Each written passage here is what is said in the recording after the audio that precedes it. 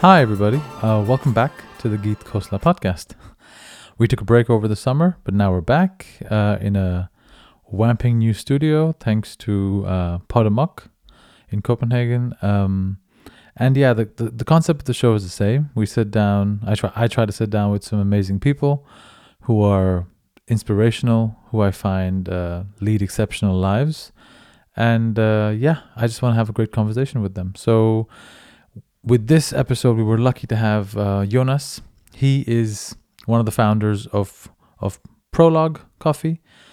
They are, in my opinion, one of the best coffee roasters, cafes in the world. The team is amazing. Jonas and Sebastian and Bo, the three owners that I know. I think there might be someone else involved who I don't really know personally that well. But the team is very, very great, and the people are very, very down to earth. I had originally planned to have both Jonas and Sebastian, sort of who operate Prolog day to day, on the podcast. But as is the way of running a brick and mortar, running a hospitality company, sometimes things come up, and Sebastian wasn't able to make it. He will be on the pod later for sure. I'm going to hold him to it, and he brings a very different opinion and different point of view to sort of what they're doing at Prolog, and Jonas himself is a deep thinker, and he's also been the 3-time barista champion of Denmark, if I'm not wrong, and he's really, really someone who you'll see very quickly thinks about things a little bit differently, as well as at a very deep level. So me and Jonas had a great conversation. We covered a variety of topics ranging from jazz all the way to how he sees his team and the management and the company as a band, and all the way, of course, to the coffee and competing at the Barista Championships. And there's also some very interesting conversations around sustainability in there, and how he and Prolog think of that. So thank you so much for tuning in on the podcast again, and I'm sure you can enjoy this conversation with Jonas Gale. Thank you so much, guys. Take care. Hey, Jonas. Hi, Geet. How's it going, man? Very well, very well, very well. I Cool. look forward to this conversation today. Yeah, me too. And thanks for the coffee, first of all. Of course, It's, my pleasure. What are we drinking, if you don't mind? This is an Ethiopian coffee. It's a quite floral tea-like coffee from Yekeshev in Ethiopia. Washed coffee. Yeah. Is that a state name, Yekeshev, or? It's actually the name of the area where this coffee is from. Very cool. And then it's produced by a collaborative of coffee farmers. I think there are more than 1,000 farmers actually delivering to this cooperative. And then this specific Unity Chelchella is just very, very good at producing very clean coffees with a lot of flavor. Coffee guys talk about clean coffee a lot. Yeah. Could you what does that mean?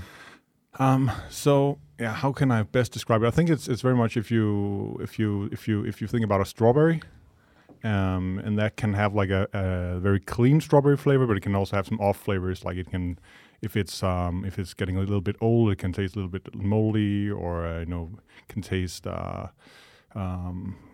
dry off in some ways, some subtle ways. But I think it's more like that kind of, you can feel it's either getting like old or moldy kind of flavor, which is quite difficult to detect in normal coffees because it's so dark roasted, right? When we get the lighter roast, it really becomes very, very clear. And it's really, at least if you work with it, it's very easy to detect the cleanness of the coffee in that way. So I would just say it's you can also say it's a coffee cherry or coffee bean that is just very uniform and not damaged in any way, really, that produces the clean taste. And I guess that's harder to do, right? It is, because if you think about how easy it is to damage like a strawberry, for example, and you always get when you get strawberries, there's always some that's damaged, right? And that's, I think it's the same as you get carrots, or if you get potatoes, there's always these kind of off units in the crate that you're getting, and it's the same with coffee. It's agricultural product, really. So yeah, it's the same thing. but you just can't see it when you buy the coffee because it's been roasted right, so they look all the same. Yeah, and I think what's always been interesting for me in my sort of journey of being a coffee consumer, and now like involved a little bit in the industry, not much. Yeah. It's kind of the diversity of crap you have in the industry, or at least like I've been to some cafes. This really big chain, like rhymes with nunchucks. Starbucks, fucking assholes. I mean, they're really good business people, but the coffee, it tastes consistently bad everywhere in the world. In India, in Europe, in the US. Right. And then I think I walked into, I think maybe not 11 years ago, maybe 12, into Caffeine in London. Right, cool. Where tiny little cafe. I mean, quite similar in some ways to Prologue in terms of the sort of energy or the vibe of the place. Sure. And there's this guy, I think he was from New Zealand, if I'm correct. Peter, I think. Peter. Yeah, exactly. Yeah, Peter, I think. And he just like looked at you in the eye and said, "Hey, welcome, and what can we get you?" And I was like, "Okay." Yes. First of all, that's already different because normally, people are not as engaging in most places, and you could see that there was such a high level of quality, right. And I remember getting a flat white there my first flat white ever, and I just was like, "What the hell is this?" Like.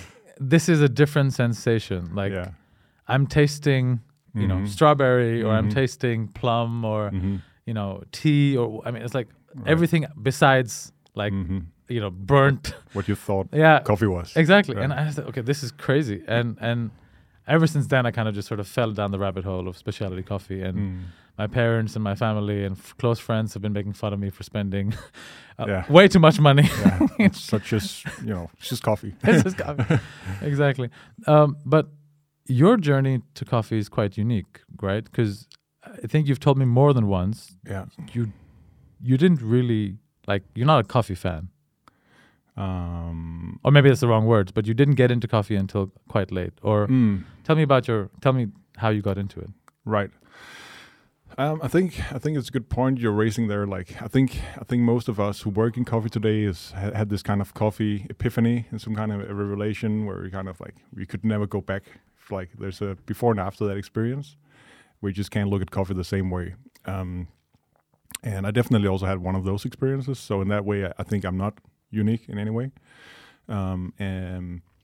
But how did I actually get into coffee? It's been a very like a process really. So it's not like I wouldn't say like I decided, okay, this is it. It happened gradually. I think everything starts to me with me playing music back in the days, and I spent a lot of time doing that really, and like just investigating that a lot and spending all my hours doing that. Try to perfect it.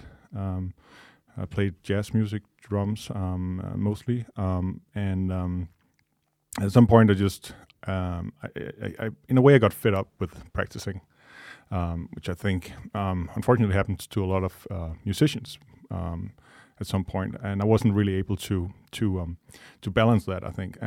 So I had to quit music, at least playing the drums from one day to the other, and that gave me this huge vacuum where I didn't know what to spend my time with, and that was I was around 19, 20 years old.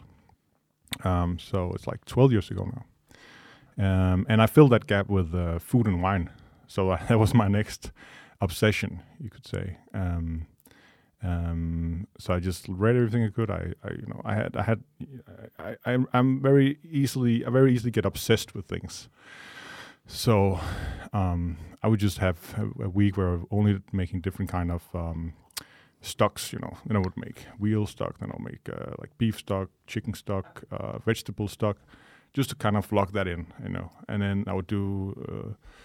I could spend a whole day doing a five dinner course, and just doing that, and then so every day was kind of. Then I just tried to perfect that kind of thing, and that then I got obsessed with wine. as a natural evolution. And then I moved to Copenhagen to study philosophy, and did that for half a year. And like I couldn't really see what I should do with that. Really, it became very, very like not practical enough, not pragmatic enough. Even though it was a very interesting subject, and I enjoyed it in some ways, but I really missed that hands-on feeling. And then I started working in a cafe, and I work at a space called Emery's. It's a bakery coffee chain that used to be really, really good, really high standard. Founded by Per Brun, one of the best chefs at that time, back in '96. And it was taken over soon after I started by new owners, and then I got a store manager there, and like I felt like the product was deteriorating, and I tried to. I didn't think that was good enough, so I started doing coffee courses, and I was managing the store also, and it ended up being 4 years. And it was during this time that I had that epiphany. So I think like 3 years in, I went to a cafe in Aarhus. It was called Kaffe and Co. back then. I don't think it exists anymore. It was guy Emil who works for Le Capra now. He brewed me this coffee, and I was like 22 years old or something, 22, 23, I guess. And it was actually a coffee from Jägerchef, I remember, a natural processed coffee. So it was like that means it's been fermented with the skin on, dried with the skin on. So you get a lot of fruit flavors, very sweet fruit flavors, and that exactly tasted like blueberry. And I remember he had to do the shot again because it wasn't measuring the exact way he wanted it, and those kind of. But it was really the taste that stuck with me, and then I realized, okay, I enjoy this job of managing a cafe. I can use my senses in some way. I can use like my handcraft. When you make coffee, it's very much like a craftsmanship, right? So I think the trinity of those things really made sense to me. And also, I didn't need to work at night like you had to if you work in a restaurant, and I didn't want to be like half drunk every night, which you very easily get if you work with wine. Was at least my experience. And then so it's just it just seemed like this is actually like there's a career here to be to go for. So yeah, that's what really. I don't know if it's really unique. I think it's maybe not that unique, but yeah, but I think it's also kind of interesting because like in some ways we had a very similar experience. I went to a great craftsman and tried his coffee, and so did you. But I guess there was something that attracted you to say, okay, I'm going to commit my career to this, right? At least, and because I think that's quite telling when a kind of a career finds you, because I think there's a lot of people who are, some of the people listening are entrepreneurs, some of them are, in various industries, and I think many people feel lost a lot in life, right? And it's like, okay, you want to find the right career, you want to go down the right journey, and what's the highest impact, whatever you think about those words mean to you. Sometimes it just finds you, and sometimes it just fits, right? And not necessarily that doesn't mean you were looking for it. You didn't say, oh, I want to have a career in coffee. It kind of gradually found you. Is that a good assumption, or? Yeah, I think especially what you're saying about it's a good fit. I really because I think it didn't, and I think that's probably what you also was pointing at, that it didn't have to be coffee. I think coffee is kind of it's a good fit, but it didn't have to be coffee. Like I think the bedrock of me is more like. The bedrock in this way is in a way more my musical background, and also I think really my tendency to think a lot, and I think that was really what I started off with, like the music and the thinking part, and that just worked really well with coffee, but it also works really well for me with management. So yeah. And we've I think now been, what is it, like 12 minutes in, 10 minutes in. We should introduce who you are. Yeah. And I know you because I've been to your coffee bar, maybe, I don't know, at least a few hundred times. Yeah. And we actually met because you were at Democratic. That's right. That's when we first met. Yeah, because I was recommended Democratic by a Twitter. When Twitter had an app called Periscope, which was like a live Twitter live thing. Rene Redzepi was on there, like talking about like where are the best places to go, and he asked a friend called Malcolm, his pastry chef at the time, Malcolm Livingston II is his name, like where's the best croissants in Copenhagen? I think this is 2015 or something, or 16. And he said, "Oh, Democratic, like for sure." And I said, "Okay, I have to go there." Yeah. So I just went there for a weekend when I was visiting my then girlfriend, now wife, in Copenhagen. And I kind of walked in, and Malcolm was sitting there. Okay, nice. And I said, "Hey, I'm here because of you." Yeah. And we've become acquaintances and friends over the years. And that's when we met as well, because I think you were working behind the bar with a few other people. So you, along with your partners, run Prologue, which is, in my opinion, one of the best coffee bars in the world. Thank you very much. It's really good, Appreciate it. and you guys also really focus on, it seems to be the right things, at least what I think are the right things. Before we get into sort of how Prologue came to be, I think it could be really fun to double click a little bit more on this connection, with music and you said obsession, you said thinking a lot. Those words were said earlier. To the kind of bar you guys run, or the kind of roastery and cafe and business you guys run. Could you talk a little bit about like what connections do you see happening, and then we can dive a bit into the different aspects of Prologue. Yeah, for sure. I think so. This is something that I've become more and more conscious about. That I think I wasn't really in the beginning, or and how these things are connected. But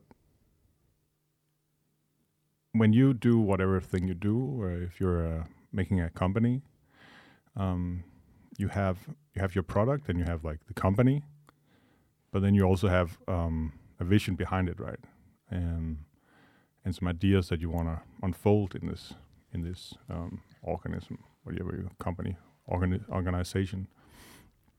And that's something that you don't really see that often, right? You see the product and see the faces of the people, and then but you don't see what's behind it.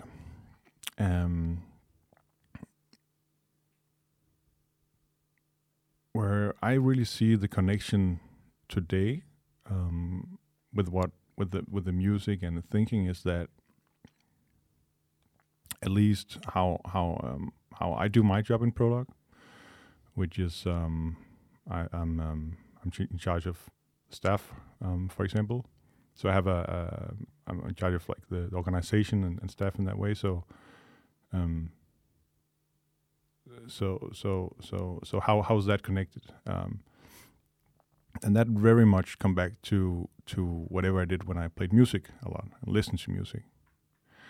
And in that way, to me at least, and I think to us, that's really what you see with unfold in Prologue really comes from that point, from how do you collaborate if you were playing in a band, for example? How are you listening to each other? How are you making something that sounded great? So that's one thing. And then the other thing is we can go much more into that. And then the other thing is really what is like something I think is very, very much up in the air today is what is the ethics of the company in a way, right? And that also really is, that's not an easy question to answer really, and it's not an easy proposition to make for your company. What is the ethics in this company? So how should we act? What's a good way to act? What's a bad way to act?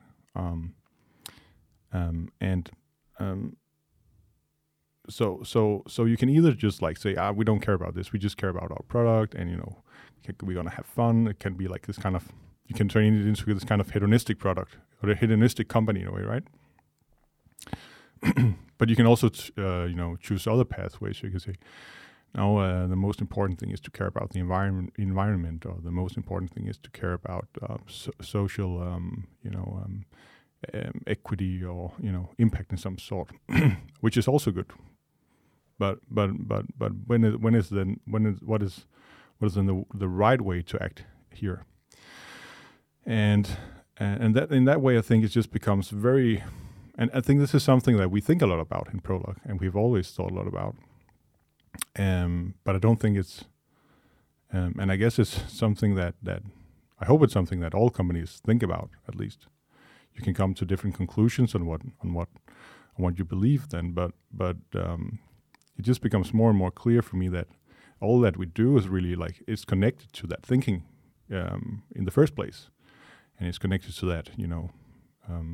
At least in my background, I think we have different backgrounds in Prolog, obviously. So there's more things that impacts, but to me that really affects how I look at the team and how we interact. So both things we can go much more into, but that's the beginning of it. But let's. I think it's.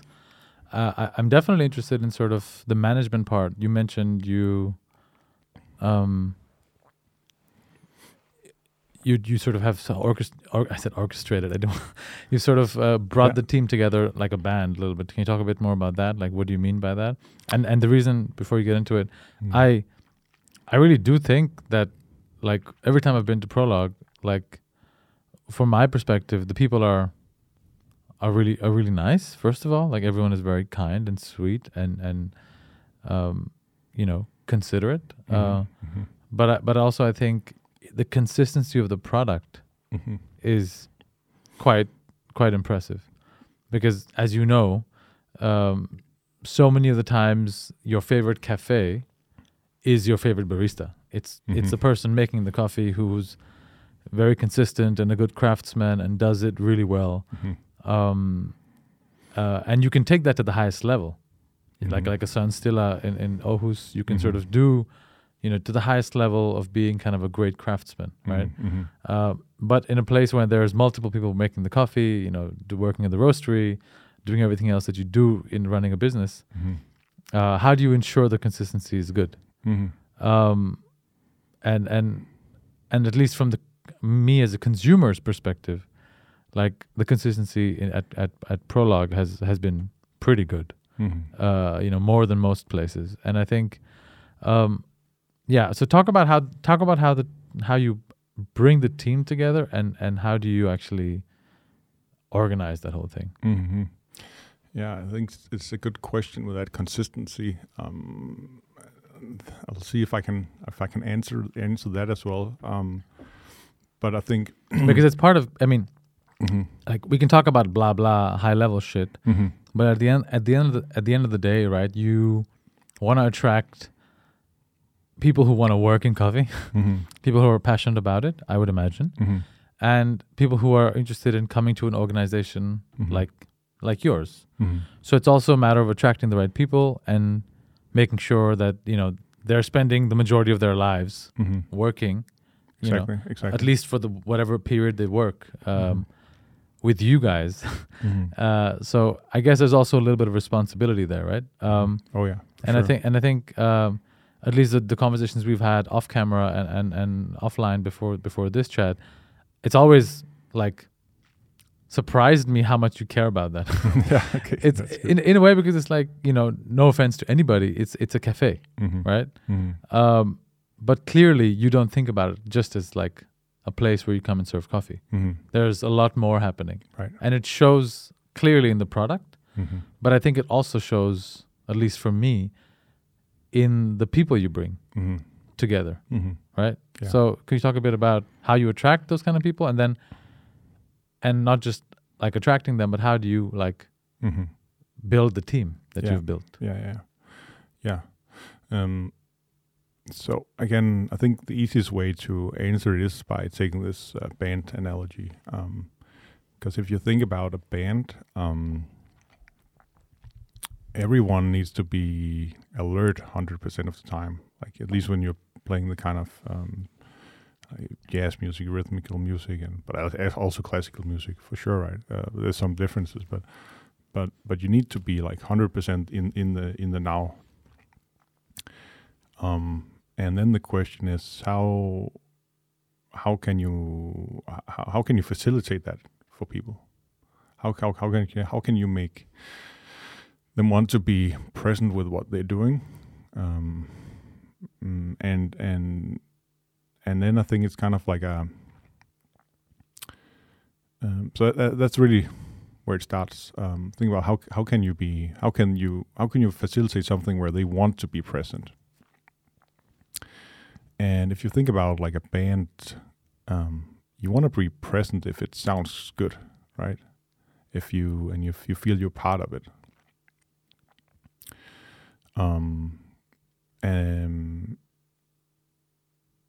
So that I guess that's the second layer. And then you then want to like learn how to play the instrument, which is then the third layer. So you can actually make something that sounds great.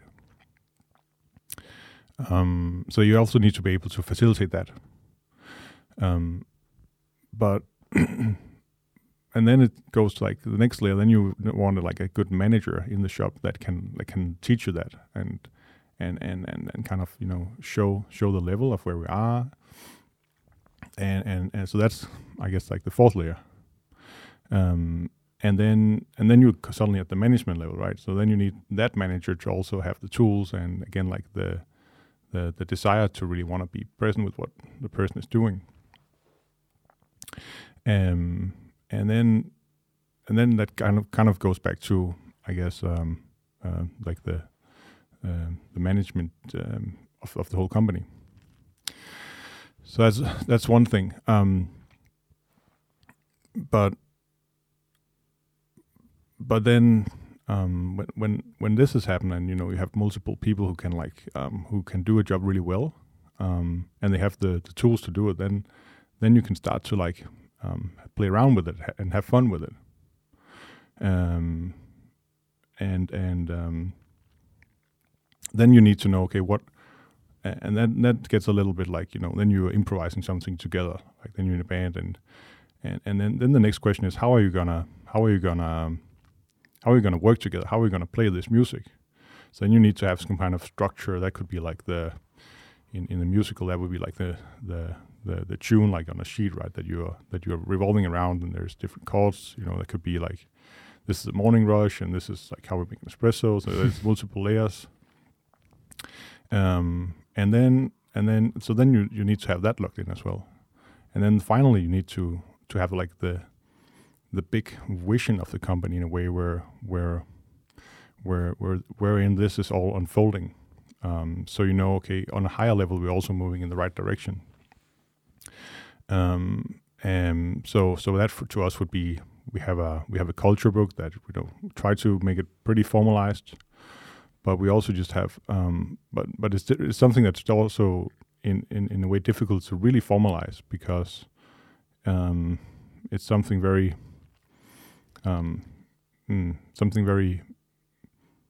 so it's very human thing. So basically our big vision in Prolog is to give our guests a great experience. That's what we repeat to ourselves all the time, and I guess that's really the bedrock or the starting point. And then from here, this vision, that's where all these things are unfolding back to the or down to the customer or up to the customer, how you want to call it.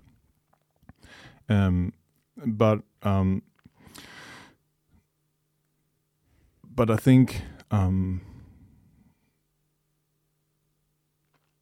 So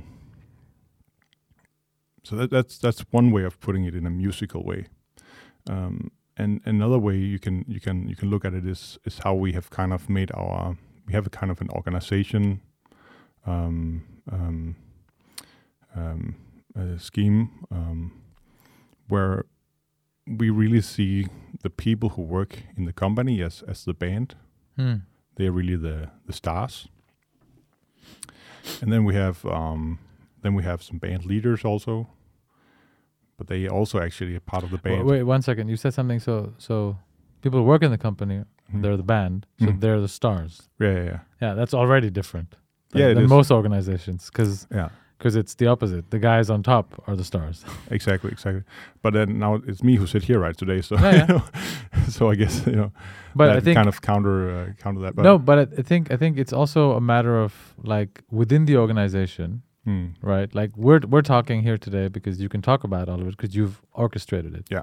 And along with Sebastian and Bo and whoever else is involved in the management team. Yeah.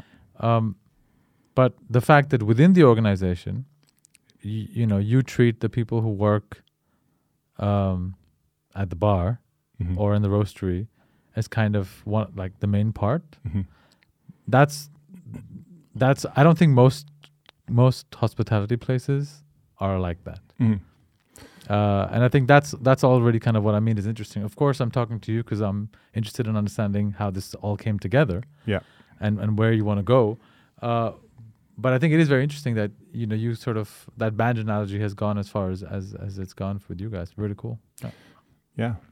And just to kind of finish that, then I would more say that Sebastian and me and Bo, we are more like we are owners of this record label, you could say, and then we have the producers, which is Sebastian and me, and then we're making the strategy, all three of us, Bo, Sebastian, and me, and my job is really in the company to kind of make sure we carry out this strategy, right? But it's more like in a producing role. So I try to really step back as much as possible and then let the band play, really.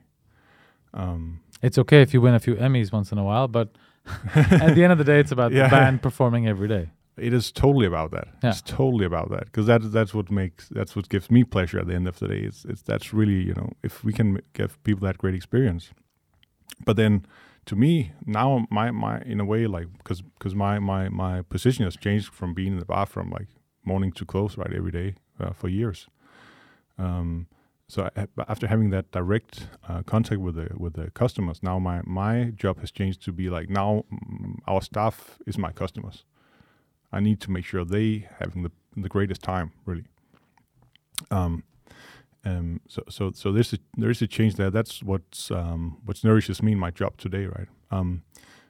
But really, so how I see it now is that I need to make sure that we have a vision, as it's the same vision that we have always had, and I need to make sure that the band knows what the mission is, and the band leaders also.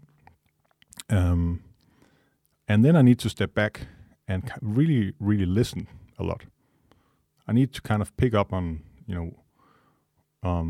what's going on in the different parts of the company. And that's where I really, really feel that the music comes in. Because when you play in a band, it's about playing, but it's, I think, even more about listening. And I think that's really what I spend a lot of time doing. Of course, I'm also acting, but that kind of fine-tuned listening, I think, is probably what I'm most happy about having learned from music. Something that I feel that you, in order to make something that sounds great, you just need to be the best listener and pick up on those things. So and I don't know how, and I think that's probably where I really don't know if you haven't played music, how that feels to listen that way. I mean, I played music as well. Played trombone for a few years. So also, I love jazz, but also did some classical stuff. Yeah. But it is very much, I agree. Like it is about sort of, it's a very small difference between E sharp, E flat, and E. Yeah. Right? It's not that big of a difference, but it's a huge difference in playing music, and what it sounds and feels like. Right? And I think it's a very intense way of listening. Yeah. Right. And I think it can be sort of, there's analogies to, I mean, you're talking about sort of your experience as a musician, translating very directly in some ways to managing a team of people. And I think it could also be like if you're doing a high level of anything, whether it's a sport, whether it's whatever in your formative years at a high level. I think you can probably draw analogies to whatever you do later in life. Oh, for sure. I have that. I think that makes a lot of sense to me. For sure. The one thing which I'll tell you is that I have so much respect for everybody in the hospitality industry. Like even before COVID, but during COVID, I mean, you guys have all been through the craziest 18 months now or 24, whatever we're into the pandemic now. I want to talk about how you, as Prologue, sort of, as the organization, tackled that. But before that, I don't know if you remember, you helped me with the pop-up that I had a couple of years back. Yeah. And everybody who doesn't work in the hospitality industry and likes food or wine or coffee has a dream. Oh, I want to have a cafe one day. I want to, have a bar one day. Yeah. My dream of having that was shattered right away. Okay. after having a pop-up for, I think it was like 10 weeks or something, with the coffee subscription platform that I was running. 3 years ago now, something like that. Because it's just so hard. Like it's so hard managing people. It's so hard kind of being on the ball every day. And I think most people don't realize that, right? That I think if you That's 100% true. every company is just a group of people going in a certain direction together. Right? That's what it is. Yeah. There's incentives in there. You make more money, you make less money. There's a vision, right? As you said. Yeah. But in hospitality, there's just a lot more people from day one. Yeah. Right. And I think it's just so hard. Oh yeah. And it's just, I think the more light I can shine on that, in my small way, I will, because I think, like, we had Matt Orlando last year on the 3rd episode of the podcast, and he talked about the margins in the industry, and in the fine dining industry, and he talked about how low they were, and I said, wait, what? Yeah. Like, I would never start a business if the margins are like whatever 20, 30, 15 to 30%. And I was like, what? And yes, maybe there's some people who can find a way of doing more, but clearly the industry, especially in the highest levels, is driven by passion. It's driven by, the desire to make something, unique and push the boundaries a little bit, right? And I definitely want to talk about the coffee, because we have some great coffee here. I really want you to explain it a bit more. We'll come back to that. But I think what I want to touch on is, like, first of all, I'm lucky, and a lot of people in Copenhagen and around the world are lucky that you and Sebastian started Prologue, and that was your passion. Because I can imagine the first few years, and even now, you have to deal with a lot of stuff, right? So let's talk about a little bit about how it was with COVID for you guys. How was the last, a year and a half with COVID? And how are you guys today, now that things in Denmark at least seem to be a bit more under control? Sure. So our experience with Prologue was very, very, very challenging for the company, first of all, but also in some ways good for the company. Both, I think. So we didn't have to close at any point. So that's a big difference from restaurants that weren't suited for takeaway, for example. So I definitely wouldn't put us in the category of the people who was damaged the most by this, because we were able to open, and even though we only did takeaway, we were a bigger attraction than Tivoli at that point, right? So we were actually one of the places that you could go and get coffee. So we just relied on our basic vision. We want to give our guests a great experience. We have to be there for our guests in these hard times because everyone was kind of, it wasn't easy for anyone really. So we just decided to keep open and, bringing the smiles on and bring a little happy to people's lives. We had to rely on our core ideals of how we wanted to run the company, and that actually turned out well. So financially in that period was actually fine for us. The problem was really that we had a good start to Corona in that way. And then when you closed down the second time, we had invested in both more space and more staff. And then when they locked down the second time, that was difficult because suddenly we have much more overhead costs to cover. So that was the biggest challenge for us. But I definitely wouldn't. I wouldn't call us victims. I think that would be just straight up wrong if you look at how other companies were operating in those times. And have you come through the pandemic? And we're not done with it yet. It's still around, and I guess we're gonna have to live with this virus in some form. But did your organization become like more robust as you've gone through it, or is it that you kind of are like, okay, business as usual? Yeah. So I'm very cautious about giving too much credit to Corona because I think a lot of these things would have happened anyway. So we can end up explaining everything with Corona, and I don't think that would be really the right way to put it. But some of the things we did do was, we just finally made the culture, but we finally made, the whole organization got much better in the Corona times because I don't know if we had time to, I guess I had time to step a little more back, simply because when we only served takeaway, we had to have one more person less on the bar because we didn't have to do any dishes. Yeah. Just doing dishes is a full-time position, really. So I think that gave me some time to focus on those things. So in that way, the whole organization did get better. If would I've done it otherwise, I think I would. So I'm very cautious about like saying, okay, Corona just made the whole company better. But maybe it accelerated some stuff. Yeah, that could be. Yeah. And I think at least in the tech world, that's kind of what's happened. Is that I think places like Netflix and places that suit sitting at home, like online groceries and stuff like that. Like those things have sort of had like 5, maybe 10 years worth of growth in a year, and so the tech industry is kind of going crazy right now, booming, and a lot of for sure. That makes sense. I think there's a couple of apps that launched during Corona. I think Gorillas is one of them. That is. It's a unicorn already, and I think it's a different world. The tech world is known for being fast. Yeah.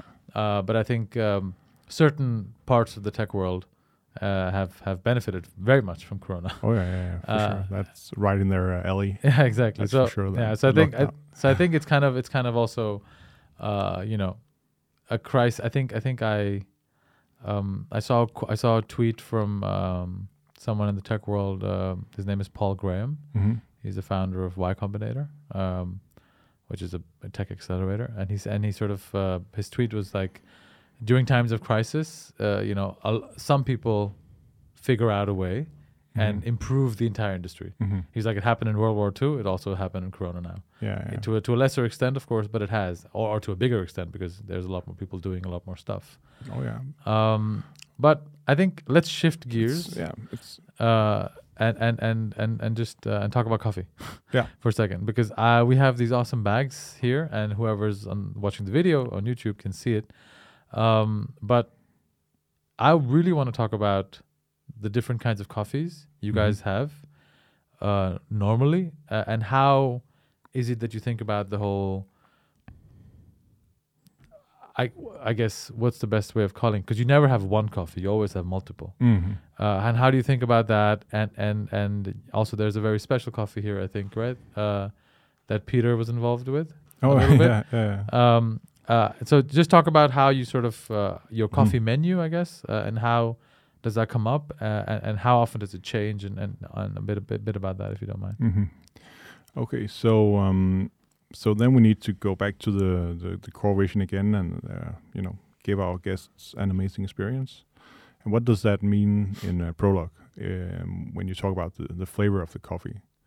And very shortly, it means that it has to be first and foremost tasty, but also sense-evoking at the same time. That's kind of the ideal taste. What do you mean by sense-evoking? So that you can, so that you experience that you taste something, that is not something that you just digest and metabolize in a way, right? So it's not something that just happens to you, that you actually wakes up in a short moment. At least that's what we're going for. Maybe it doesn't happen all the time, but we're trying to think, how can we deliver the best experience in the coffee we serve?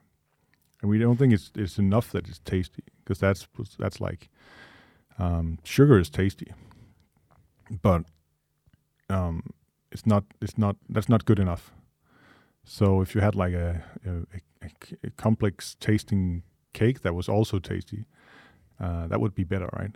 And that's kind of where, because it activates your senses in a different way. So that's really needs to have both components. So that's what we think about when we think about both the salting of the green coffee and how we roast it and how we brew it and how we present it also.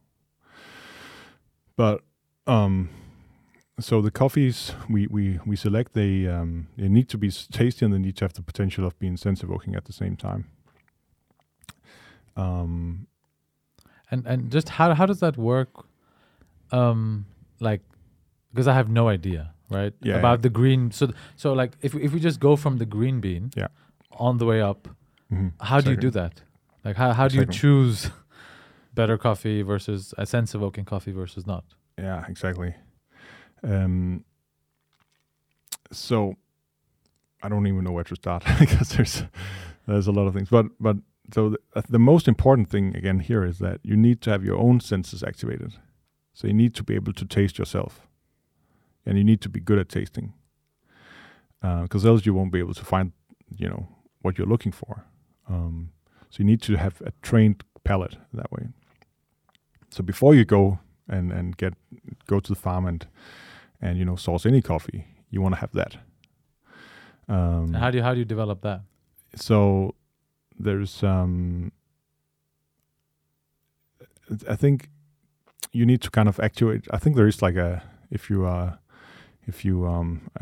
neurologist, you would be able to kind of pick up on certain centers in the brain and say, okay, this is the taste this taste part of you, or the aroma part of your brain. No, but how did you do it, or how did I do Sebastian? Yeah. Okay, but yeah. So what I'm getting at is that it's something you can kind of, it's like a muscle you can work out in your brain, and so it's something you can't do something about. And what I did so then we go back to the days when I was a teenager and got into this food and wine thing, and I could spend 15 minutes just smelling or sniffing a wine, without tasting it.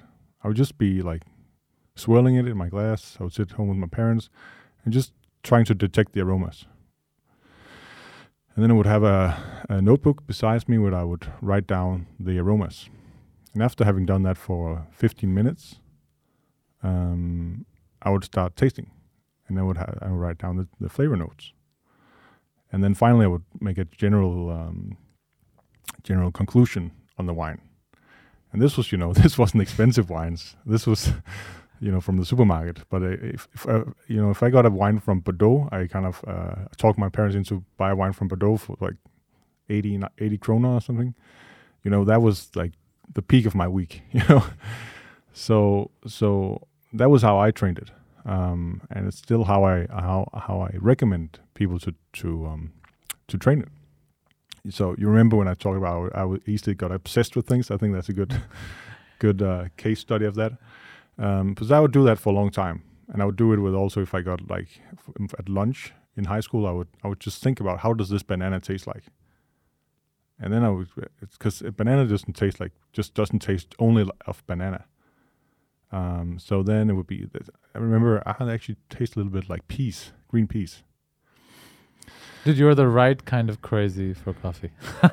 This is the perfect fit for you because it's. I mean, if we pull it back to sort of like you said, tasting coffee. Yeah, I can clearly see a direct line from that to your coffee today. Yeah. But so you said you need to be good at tasting coffee, and I'm sure there's certifications you can get, but then there's the actual sort of journey of kind of caring about it enough, and being obsessed about it enough to kind of train yourself, so that when you cup a coffee, it's not just coffee, but there's like a lot more nuance in there. Totally, and I think this is actually because I have also competed in coffee and we're gonna talk about that. Yeah. But can we fast forward to that? Let's do that. Let's talk about because that is all connected. Let's do that. Yeah. So when I was competing the last time, because just to give you credentials, how many times have you won the Danish Barista Championship? I won that twice. You won that twice. Yeah. And you've competed in it how many times? 4 times. 4 times. That's pretty good. First time disqualified, then 4th place, and then I was lucky to win. That's pretty good. It's very good. I'm very, very happy and feel very fortunate. Yeah. So that's your background. So talk about the connection there. Yeah. So what I think when you do these competitions, you need to make a small kind of a talk, like an essay kind of talk. While you brew coffee, it's super stressful. You have 15 minutes to do 12 drinks and make a presentation that's really like worth listening to, and and then because I'm so I try to go as very easy to get very deep into my thought process about these things. So what I realized was that when we do these presentations, we talk a lot about the farm and the farmer, and the roaster, and the barista, and all the things you can do with the coffee. So if you're a barista, you can use different grinders to get different particle distributions, and you can extract it for a long time or a short time, higher, lower temperature. Serve it in chilled cups, so you have to agitate it 20 times and then drink it. Leave it 20 seconds on your palate and then drink it. So you can do a lot of things there. And then if you go to the roaster level, you can do a lot of things there. The roasting, and if you go to the farmer level, you can do like multiple things back to the agricultural level, where you can talk about the soil and the compost you use, and the sun and the shade, and the bees and the trees, and so which all is legit and 100% makes sense. But what I think kind of we sometimes forget when we talk about coffee is that we talk about all these things. And we also say, okay, this coffee tastes like this. It tastes like red berries, Earl Grey tea,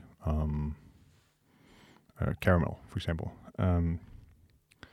But what I think we just sometimes don't think about is that the best way really to understand a coffee, or understand whatever you get into your palate in general, is that it's how can you say, you actually taste the coffee cherry. Like you actually so if you get a coffee from Mexico, you actually taste Mexico, right? Yeah. It's a bit of Mexico that you get into your mouth and you kind of detect. So in that way you kind of get embedded with Mexico in a way, and vice versa. and let's just try for 1 second just to focus just on that part. Just that you're just tasting Mexico 100% right now. You get 100% a bit of Mexico in your own ecosystem in a way. I think that thought was fascinating. And it's so, and when you start to like explain, okay, so this is grown at 1,200 meters above sea level. It tastes like this and this and that. It's grown by this and this, then we kind of losing it a little bit. We kind of losing the magic a little bit when we taste something, because you're deconstructing it. So and you're quantifying it almost. Yeah, exactly. Yeah. You're quantifying it. That's a good way to put it. I remember my high school teacher did this as well with music. I had an argument with her, like because I was used to playing music, and it's all about listening and being in the moment and making something magical in a way. And then she started like, you need to understand that this is a minor C chord. Else, I mean, this will open up the music for you. I was like, no, this is closing the music for me. I mean, yeah, it's good to know how to read the chords, but if you really, really want to understand the music, then you should just get rid of all that and just be present with it. And I think we never really got on terms with that. But I think it's the same with any kind of, with most things, that when you start to quantify it, as you say, you start to lose it a little bit. And it's not that I'm totally in opposition to doing that at all, because it can also be helpful in many ways to kind of talk about things, for sure. But let's just spend a little time just on being present and really getting the connection with what we are experiencing. So that was really what that barista presentation was about. How we have all these different layers from barista to farmer to soil, and then you end up realizing, okay, you're actually much more in contact with what you're experiencing that you actually are aware of often.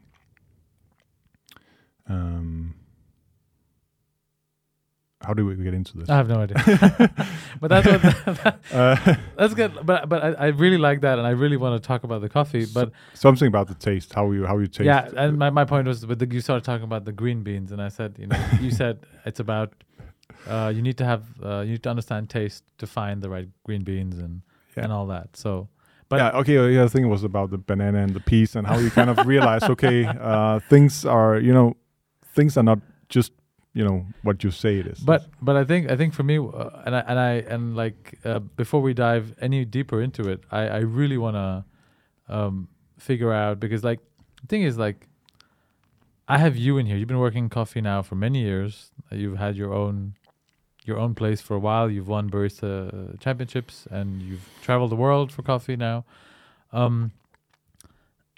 As a regular person listening to this, when they walk into a coffee bar, yours or someone else's, they see the quantifiable stuff. Yeah. Right? It's like 1,000, 1,200 meters above sea level, all that. It's a geisha, or it's not a geisha, or it's honey, or this or what, I think what I've always sort of appreciated about your coffee, and there's a few other people who do it as well, is that you cannot really go wrong. Unless you really don't like coffee, then don't come here. But if you like coffee and you want to try to experience something more, you should check it out. So let's start with the one with Peter. Sure. And could you tell me about how that came about? Because we're sitting in the space where Peter and Espen have recorded a lot of episodes as well. So it could be fun to talk about how that came about and what is special about that bag, and then we'll talk about the others. Yeah. Okay. So. And if you could just say the coffee, because some people are listening to it and they're not going to see it. So the name of this coffee is El Diamante, La Florida, and then so when you have had these kind of experience with coffee, and then we need to kind of like this taste experience, and which is amazing, and you've been in the moment with it, then you can start talking about why is that. So in coffee, you can think about it as you have the genes, and then you have the environment of the coffee.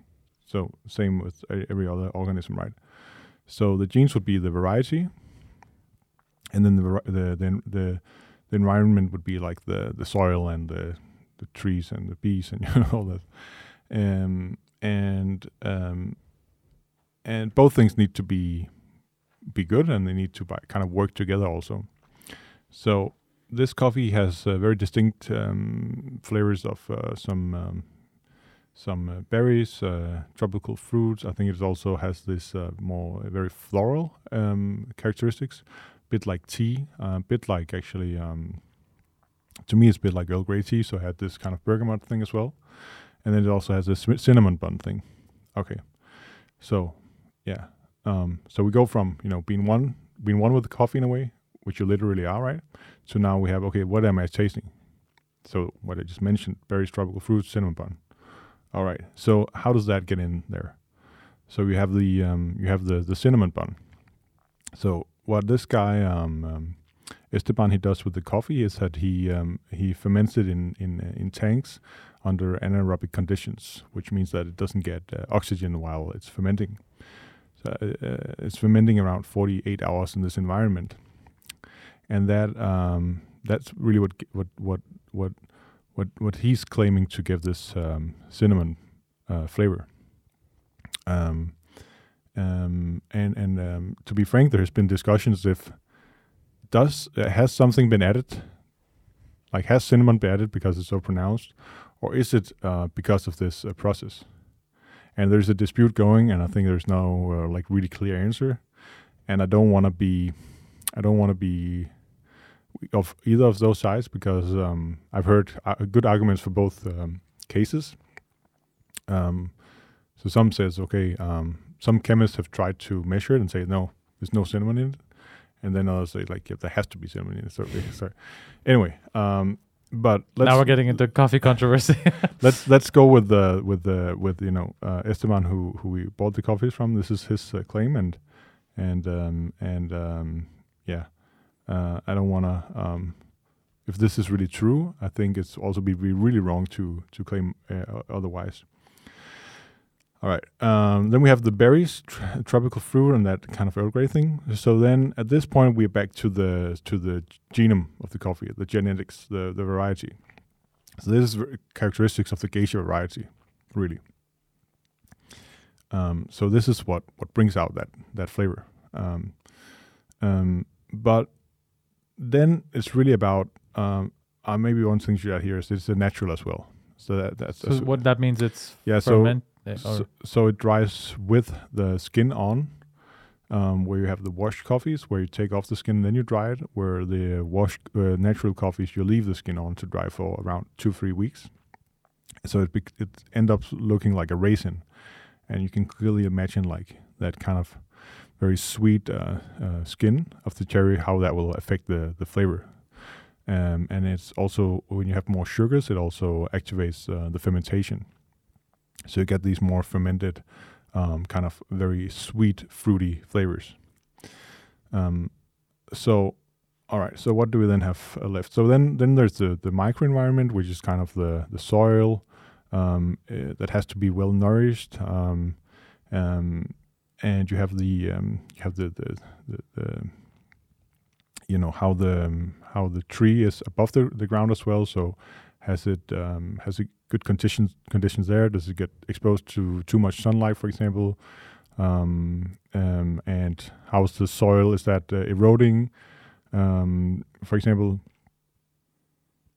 which impacts the quality of the genome in a way, of the quality of the geisha variety, because you can also grow it where it doesn't get this potential because it hasn't been under the right conditions or the right environment. This is just the same with the altitude, that you can't say, okay, all high grown coffees are good and all low grown coffees are bad, because it's also depend on the what's it called, like where they're grown, I guess. yeah. So if you're closer to equator, Yeah. It's more hot. So like in Kenya, has to be higher grown, because if it's lower, it's more warm, right? Yeah. But in Mexico, the same. It's a colder environment. So if you grow it at 800 meters, that might be the same as 1800 in Kenya. Yeah.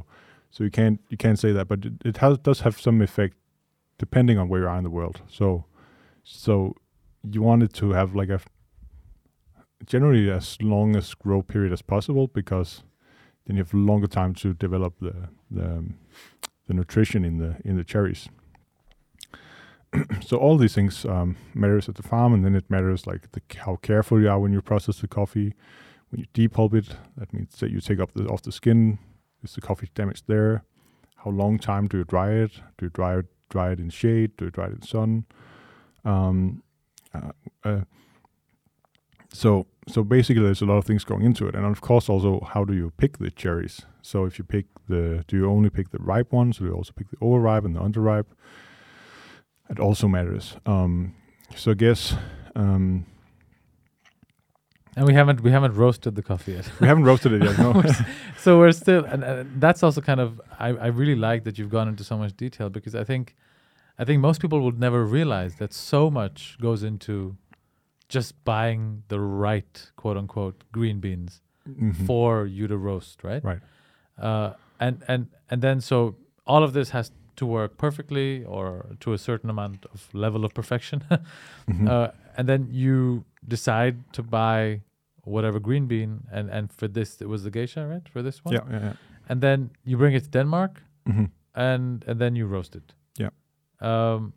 Let's talk about the roasting a little bit. Okay. And how does Prolog do it? Like, Mhm. and I think I really do want to talk about sort of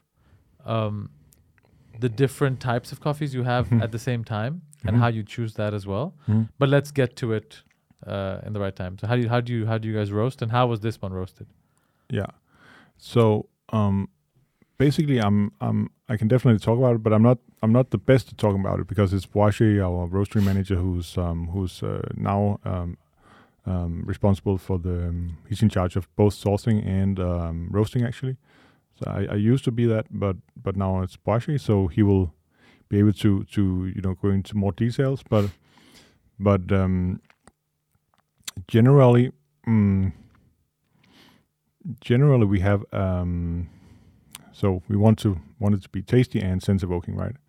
So you can say, what is tasty, and what is tasty to, is it tasty to everyone? Like, so to a lot of people, if you're not used to this kind of coffee, you wouldn't necessarily think just off the back this is tasty, because you have the expectation that coffee should be dark roasted, for example. So that would take some time to convince you that this is actually tasty. But it's my experience is that this is actually what happens when people kind of, really kind of look back, because it's just a better product, and it's gone more care into it, and you can taste that. But first off, most people would think, this is not tasty, because this doesn't taste like, my normal coffee. So on the other hand, if we roast it too light, you wouldn't develop all the flavor. So green coffee in itself just tastes like green peas, grass, hay kind of thing. And then when you start to roasting it, you start to develop these Maillard, Strecker. You go in this Maillard process and Strecker process, which essentially develops the carbohydrates and the protein in the bean, and that's where the flavor starts to develop. And then you roast it up to more around 200, little more than 200 degrees, in our case. And the pressure in the bean builds up the water or steam pressure, so it starts to crack. And after it has cracked, the water that was in the coffee can't contain the energy in the coffee anymore. The energy from the heat that you exposed it to. So then the development of the aroma will start to go very fast. And that's where you go into the development phase, which lasts around 1-2 minutes. And the whole thing lasts around 9 to 11 minutes. And then you have to think, so if you are like, some places you maybe roast for 20 minutes, some you roast for 3 minutes. But in our case, it's around this time. And at any point in this roast curve, we call it roast curve because we look at the bean temperature throughout the process, and that will kind of, looks like a curve that goes up. The temperature goes up and up and up, and it slows down a little bit during the roast. And at all these points, you can make changes, really, right? So at all these points in those 10 minutes, whatever you do affects the flavor. And then it's just really about experimenting and tasting. So all the coffees that we roast, we quality control and we score them. So we would score them on balance, on flavor, aroma, and the aftertaste, acidity, sweetness, bitterness, and then get a general score in the end. And is it how many people do it? Is it like one person? So it's all the persons who roast the coffee. So we have Boache and we have Nobu and we have Mikuai, and they all roast coffee. And Boache will have like the final say, but he's also very listening as well. So it's not like this is my way.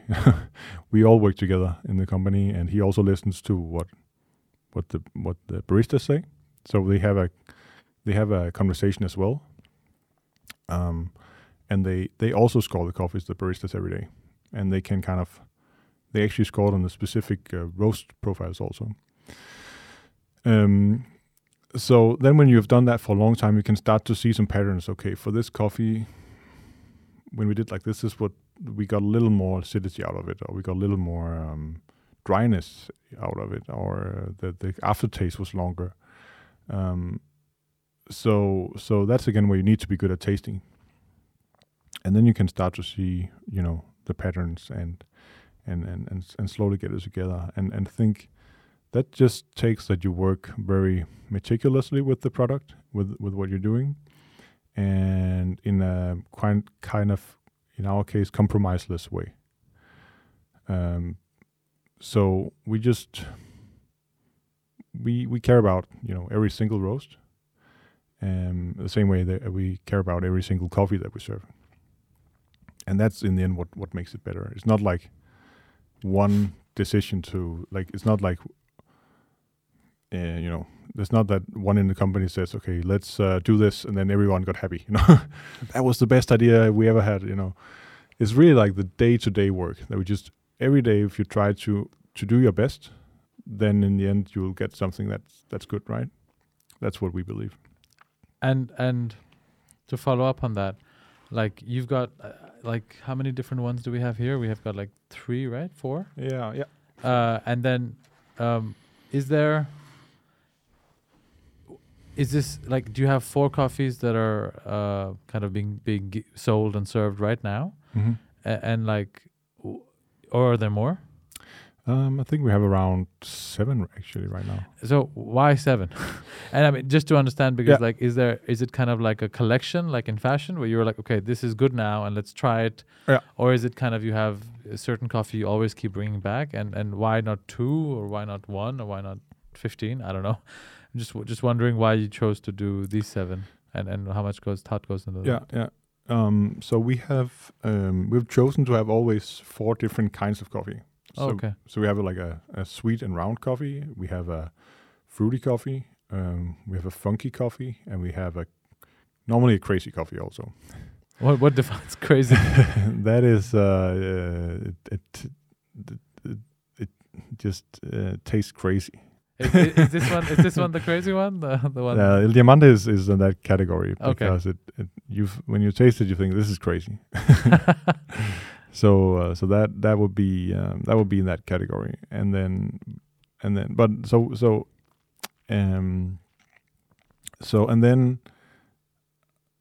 coffee also have a shelf life. So a green coffee is developing its flavors also, for the good, but also for the bad. So in the beginning, it normally gets better and better until it reaches a tipping point and it gets worse and worse.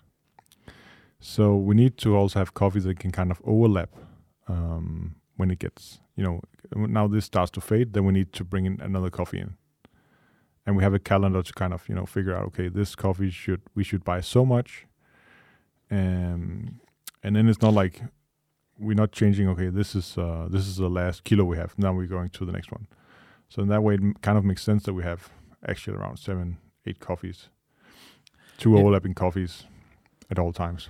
It makes so much more sense now. Yeah. Now I get it why there's, always, like you said, around 4 kind of categories or varieties, if you want to call it that. It would be a shame if I didn't ask you, one of the best baristas that I know at least, what is the best sort of, for someone listening at home who is, maybe has a pour over or maybe just has one of those Mocha Master or something like that, kind of drip coffee machines, right? Or is as crazy as I'm going to be and invest in a nice espresso machine, which I'm excited for as well. Espresso is a whole world, so like we can touch on that in a minute. But if you have some tips, and sort of if someone bought a coffee, how fresh is fresh? How long should you wait? Could you give some tips on how to make the best coffee you can at home? Yeah, sure. So it's so yeah, you can definitely do some things where you can get the coffee to I would say 80%, and then the last 20% is like you can spend the rest of your life on, right? So, but if you just say like the 80%, which is also very good, it's good coffee first of all, and then it's good water. So that means, for example, if we live in Copenhagen, you don't want to use the tap water because there's basically it's not because what most people think because of the calcium level. That is not good for the equipment, but the big problem in Copenhagen is really the bicarbonate level, which is quite high, and that really works as a buffer, which means that it wants to buffer acids or alkaline to reach a stable pH level around 7. And that means because coffee is acid, it has a pH level around 5 point something, I think. It wants to make it taste less acidic, less fruity, more flat. So if you use the Copenhagen water, you very easily just get a flat tasting coffee. So you want to use some coffee from this supermarket. That's actually the only thing you can really do. Or as we do in the coffee bar, that we have a reverse osmosis system where we filter all most stuff in the water away, and that will make a massive improvement. If you're living in other places in the world where you have water that is actually suited for coffee, then you can do that. So that's not a big problem. But then you would have to kind of investigate. Okay, how is my water supplying doing? But what about using like a filter, one of these filter things you get, so anything that would improve the quality of the water, right? Yeah, anything that would improve. The problem with the normal filters, hardness filters you get, is that it doesn't take the bicarbonate. It just takes the calcium and other hard other components that is considered like hard. So it's not good enough, you can say. But if you live, for example, I guess where you do in Jutland, in close to Silkeborg, then the water there is perfect. Like the water in Silkeborg is perfect. Okay, perfect. So you don't have. I think you don't even have to do anything. Okay, great. So but. Yeah, and then so that's really the then you I would say at least like 70% there, and the last is actually like keep your equipment clean. Actually, that's the big thing, because if you leave the if you leave the equipment with coffee oils and stuff like that, you can easily taste that as well, and it's something that you easily forget about, I think. So at home, I do I have a Wilfer grinder, which is a quite pretty cheap grinder, and an Nespro French press, which is a French press with a little finer filter, and then I do have a scale, actually, so I do measure how much coffee to water, and it's in around the ratio 1 to 16.6. So if I do 60 grams of coffee, I want a liter of water. So around that ratio, but I'm not if I use 55 grams, or it doesn't really matter. And I have a coarse grind setting, which means that the sweet spot for when the coffee is extracted is very large, as opposed to if you have a very fine grind setting, then the sweet spot then will extract much faster, so the sweet spot will be much smaller. And I don't really care how long it steeps. Sometimes it steeps for 4 minutes, sometimes it steeps for 12 minutes. But it's always kind of tasty. And I also just use the tap water at home. So I don't maybe even get to 80% at home. No, I don't think doesn't sound like it. No. But then at a certain point I was even drinking instant coffee at home when we opened Prolog. Oh wow! Because I was I just needed to have time off. I need to have time off from coffee focus. No, but that makes and I think a lot of my friends and family are also shocked sometimes when I'm like, yeah, it's fine, I'll have Nescafe, I don't really care, instant coffee, because sometimes you're just okay, I'm not in the if I'm visiting family or some friends who are not into coffee as much as I am, I don't want to be the asshole that's let me step aside. Let me get my origami out with the Wilfa and mix everything up and open this bag. I don't want to do that. No. But it's also okay to have bad coffee sometimes if you just want to break. I mean, and it's I don't want to say that I don't want to say that it's I don't like saying it's bad coffee. I don't like to, in general, judge people who drink, Gevalia, or you're drinking bad coffee. I don't even want to go down that alley. So I'm in no way I'm not interested in drinking that coffee either. And I think it can be can taste fine. So that I think that's not why we're doing what we're doing. We're just trying to. We're not trying to save coffee. To be honest, we're trying to give people the best possible experience, and in that way, it's connected with all these things. And that way, you do want to save coffee, but we're not in a crusade, to save the world. I like the honesty in that. That's good. But you are focused on sustainability quite a bit. And I think we're almost 1.5 hours in. So we have about a few more minutes left. But I think it could be really nice, the last part of the interview, of the chat interview. So formal. It's not an interview. It's a chat. The last part of this conversation to sort of talk about how does Prolog think about sustainability, and how coffee is a very unsustainable industry in general. I don't know the exact metrics, but I'm sure I can put something in the show notes. There's a lot of ways in which coffee is trying to get better. But what is Prolog doing in that, and how do you guys see sustainability in your way? Yeah. So this is something I think is extremely difficult in general to talk about sustainability, because I think the results we get in is also pointing at different solutions. And the one solution that can sound like the right one at one moment in time, half a year later, it can be the wrong path to go down. So that's a big problem, and it's a very important point you bring up, because Yeah. What the hell are you supposed to do? Exactly, and that also sometimes pisses me a little bit off, to be honest. That when we talk about being sustainable, it seems like sometimes we just kind of copy each other.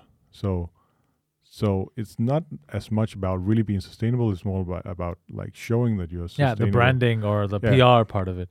Yeah, exactly. And that just pisses me a little bit off, because then I'm not really sure what you're interested in. Are you interested in being sustainable, or are you interested in kind of being popular, or being or surviving in as a company? And to me, that's not good enough. So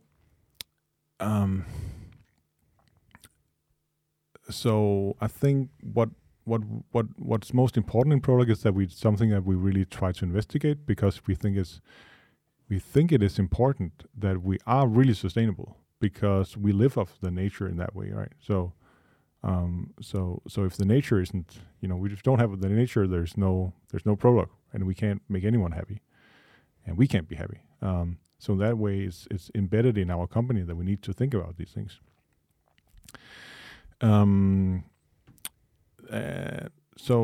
So we have applied for a B Corp certification, for example, where you are measured on different things, from governance to environmental impact to customer worker impact, community impact. So we have done a lot of, I would say, like groundwork, and I think that's just basically just essential groundwork. I'm not necessarily agreeing 100% with everything in B Corp. I think there's also something there you can't discuss, and I think so.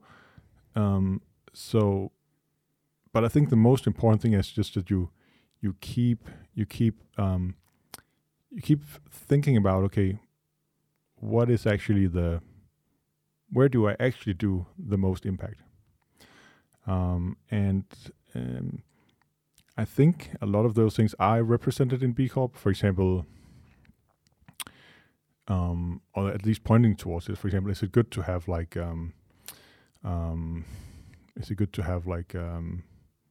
any minimum wage? Yes, I think it is definitely good. I think for baristas it should be much higher than it is today, because it's a super hard job. And also I think it's a very important job. And that's maybe something we did see during Corona, that it was actually important for people to have a place to come and visit, somebody you could talk to. So there is a lot of great things there.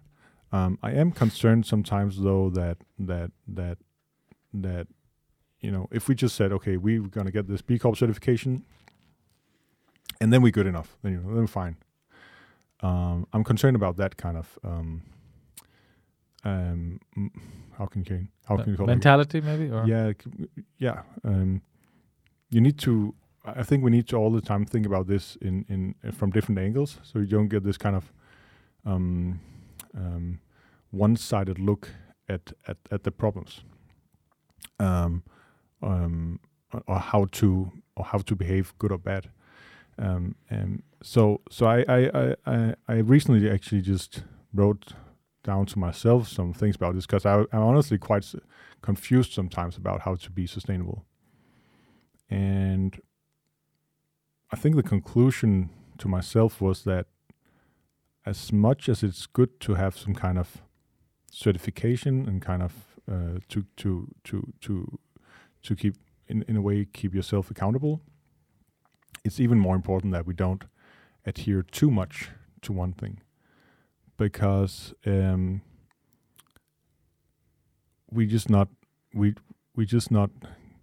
I think clever enough at this point to draw that conclusion. So while we are steering towards something, we also want to have our eyes open towards what could be in the horizon that actually makes more sense. And that's of course a very kind of how do you then steer the boat in a way, right? But does it make sense? It's also it does. I mean, and I think I really appreciate you saying it like that, because I think a lot of companies are in that exact position. Big companies as well, right? And most of them do it for the PR. Oh yeah.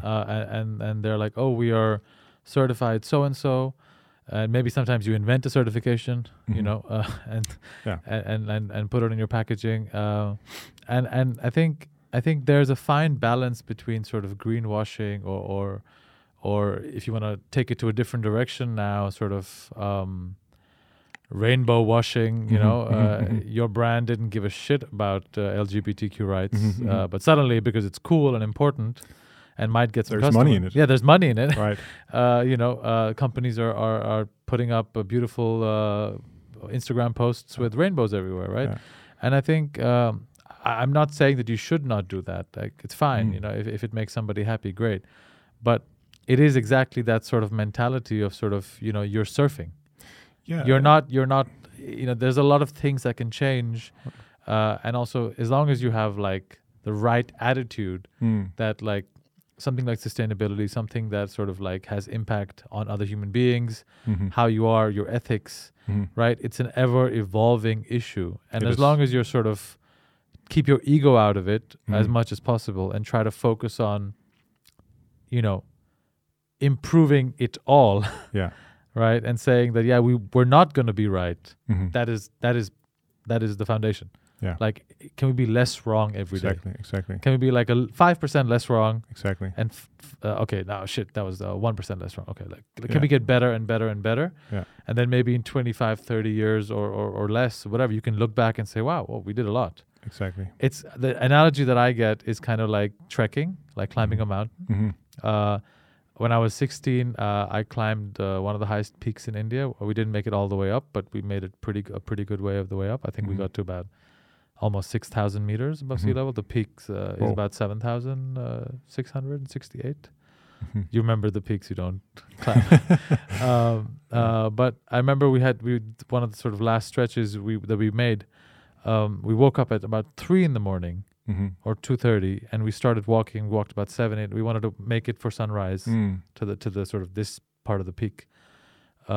And we made it there by whatever 6:37, 8 o'clock, whenever sunrise was. Mhm. And then we turned around and walked back down. We were like, how much did we walk? Yeah. Because you only had the torchlight on and it was all dark, and Mhm. you're just walking and trekking, and you see the other person's back, and you're just going tunnel vision. Mhm. And suddenly you're like, oh, we've done a lot. Mhm. But if in the darkness you say, okay, we made it, Mm. right? Or you have some other, you know, Mhm. you're tired, so you stop. Mhm. You know, you won't get the same reward at the end of it. Mhm. I think it's a great place to end it. Yeah, and again, that comes back to that, you know, philosophy thinking about that we need to have that is really embedded the whole way down to the sustainability thing. Because if we just leave that out, stop thinking, and just like going with, you know, whatever is the fashion, you know, that's just not Prolog. So Awesome. yeah. Jonas, thanks so much for making the time and for coming on and for enlightening us in about coffee a little bit and also about yourself. Yeah, everybody should go to Prolog, should order the coffee, and should go say hi to Jonas. Thanks, Keith. Appreciate it. Most welcome. Bye, everybody. Take care. Cool. That was fun. Yeah.